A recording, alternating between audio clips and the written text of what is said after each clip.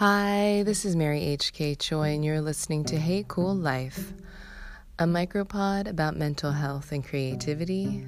This is episode 83, and it is May 8th, 2019. Hi, I am really in the gratitude of having slept a lot last night. It was really, really great. I'm just returning from California, and last night I had a panel in the evening, and it was really, really interesting, and it's something I want to talk about because it's a thing that I find myself doing that really, really ultimately doesn't serve me. But so I did a few panels over the weekend at a conference I was in, and I agreed to do another panel last night. And so it was right on the heels of this super challenging series of sort of days between travel days and then just interfacing with so many people and the performance anxiety of not only doing back-to-back panels at a high school in front of teens, but also doing 2 back-to-back signings.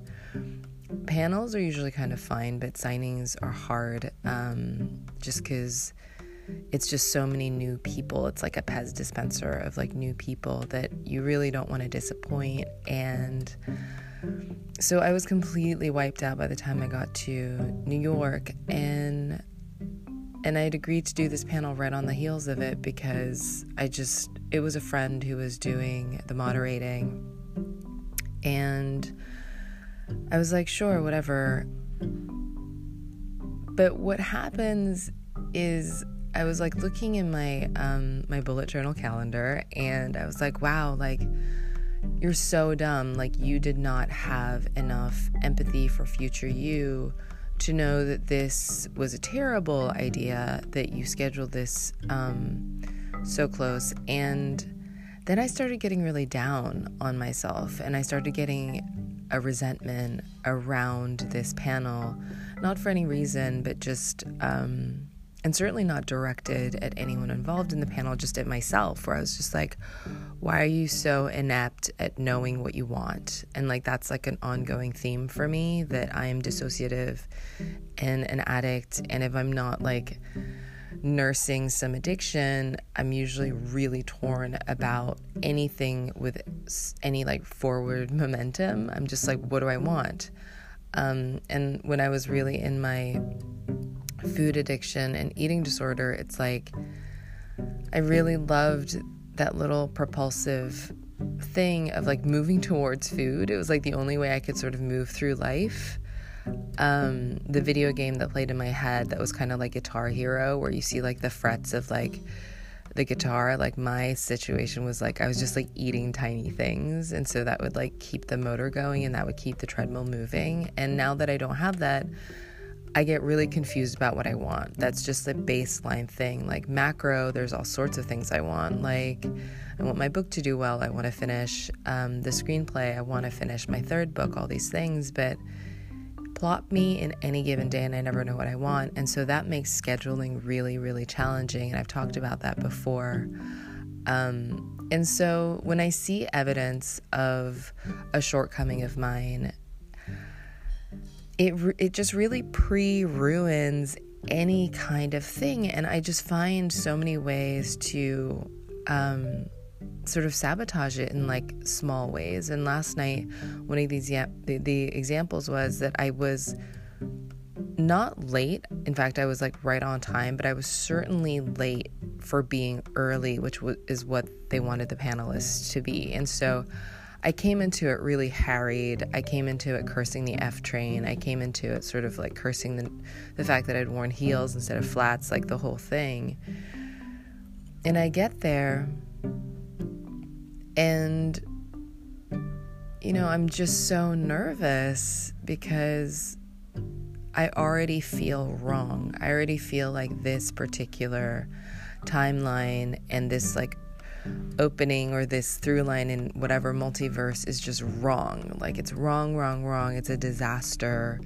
it's a terrible choice. It's one that I would take back if I could, but I can't, and like all this stuff. And so this is like what's going on my mind as I'm sitting there. And the panel is, by all intents and purposes, fine, except that there's an interpreter for one of the panelists, which again is like fine and also kind of cool, like the fact that we are talking in multiple languages, that we are talking across cultures, and the theme of the panel was about love.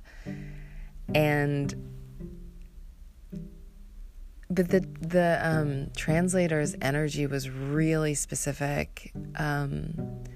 Like maybe he was like more of like a scholarly type or something, but for the sort of back and forth and like quick reads that the other panelists and I were doing, and just all the asides and the sort of jokes that are like native to a good panel where the panelists have like good chemistry, it was just a lot for this person to translate. And this person's energy was very high strung and very nervous, and the more nervous they got, the louder they would translate. So it would get to a point where I couldn't hear myself and I couldn't speak, and it was like very disorienting.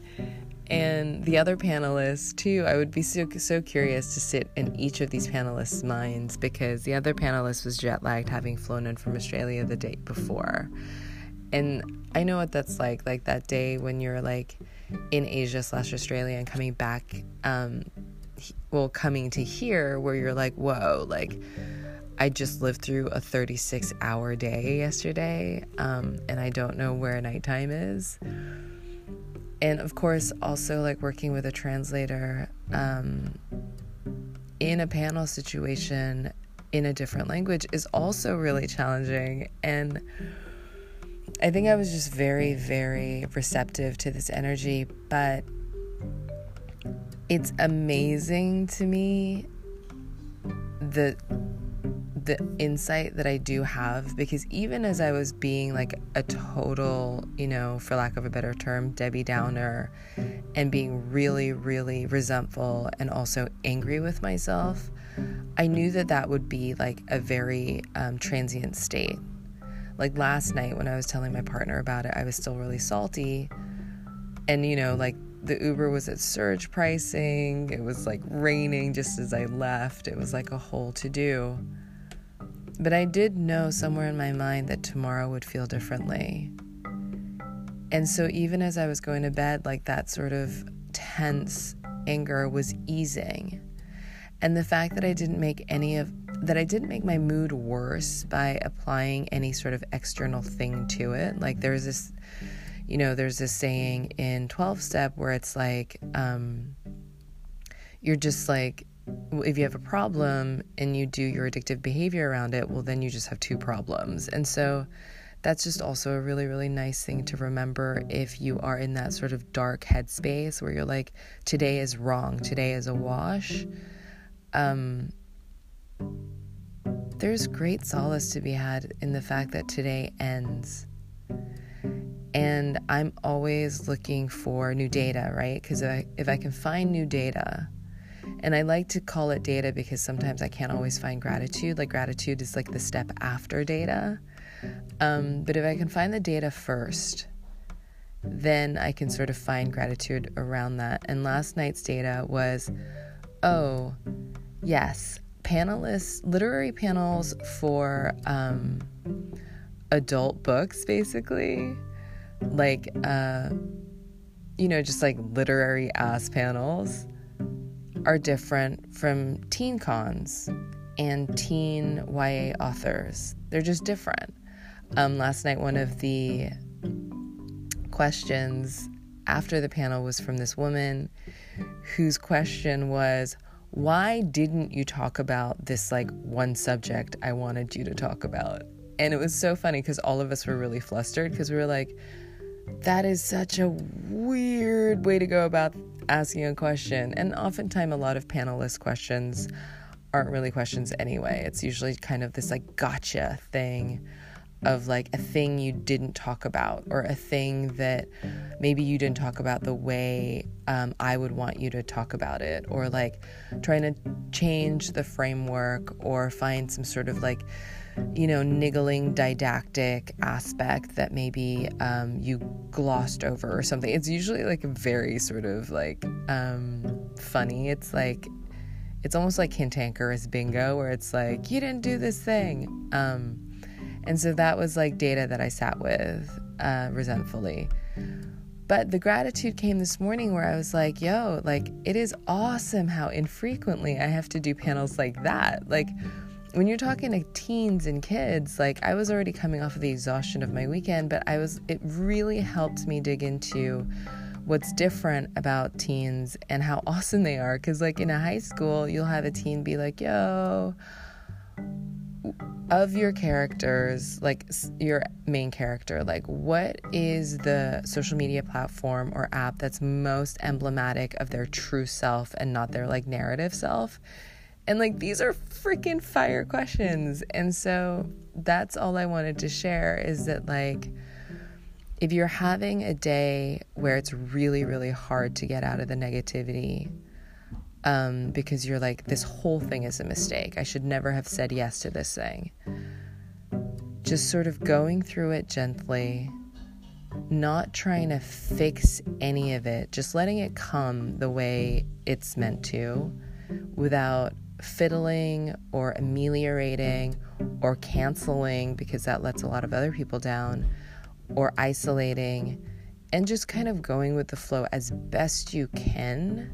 And then safe in the knowledge that it will end, safe in the knowledge that tomorrow will feel differently, as long as you don't extend the tail by doing a lot of fuck shit around it and building new traumas around it. It ends, the next day you feel differently, and that gives you a little bit of space to be mindful around what data you may have gotten. And through that data, you can usually find some aspect of gratitude.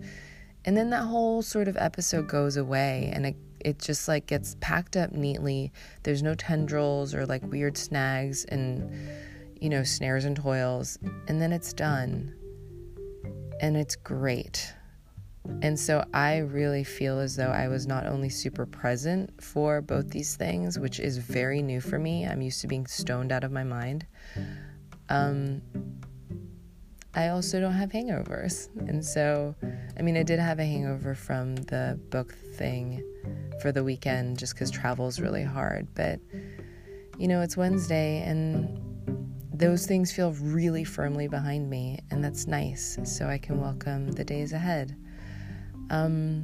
So yeah, if you find any utility in that makes me happy. Thank you as always. And actually, another insight I did something terrible and stupid last night, and any author out there will relate, is I looked on Goodreads, which is a website that aggregates all these reviews and star ratings of your book. And obviously my book isn't out yet, but some of the advanced reader copies are. And so my like devil hands just sort of went there and started checking.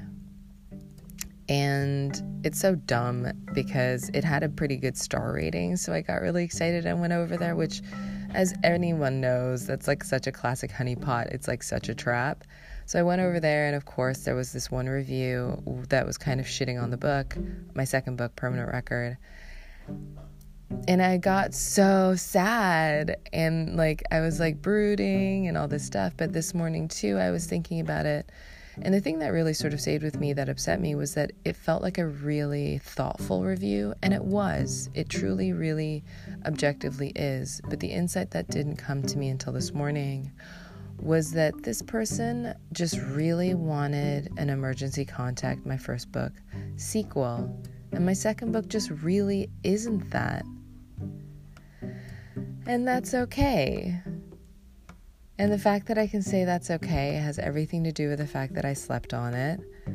And that I just don't have to take anything that personally at this point. And the new data around that and the new gratitude around that is I don't have to go on this website. And so today, I'm trying not to do that. I'm trying not to go to there. And just like keep my eyes on the prize and work on the script adaptation and my new book. So yeah, thank you and have a gentle day.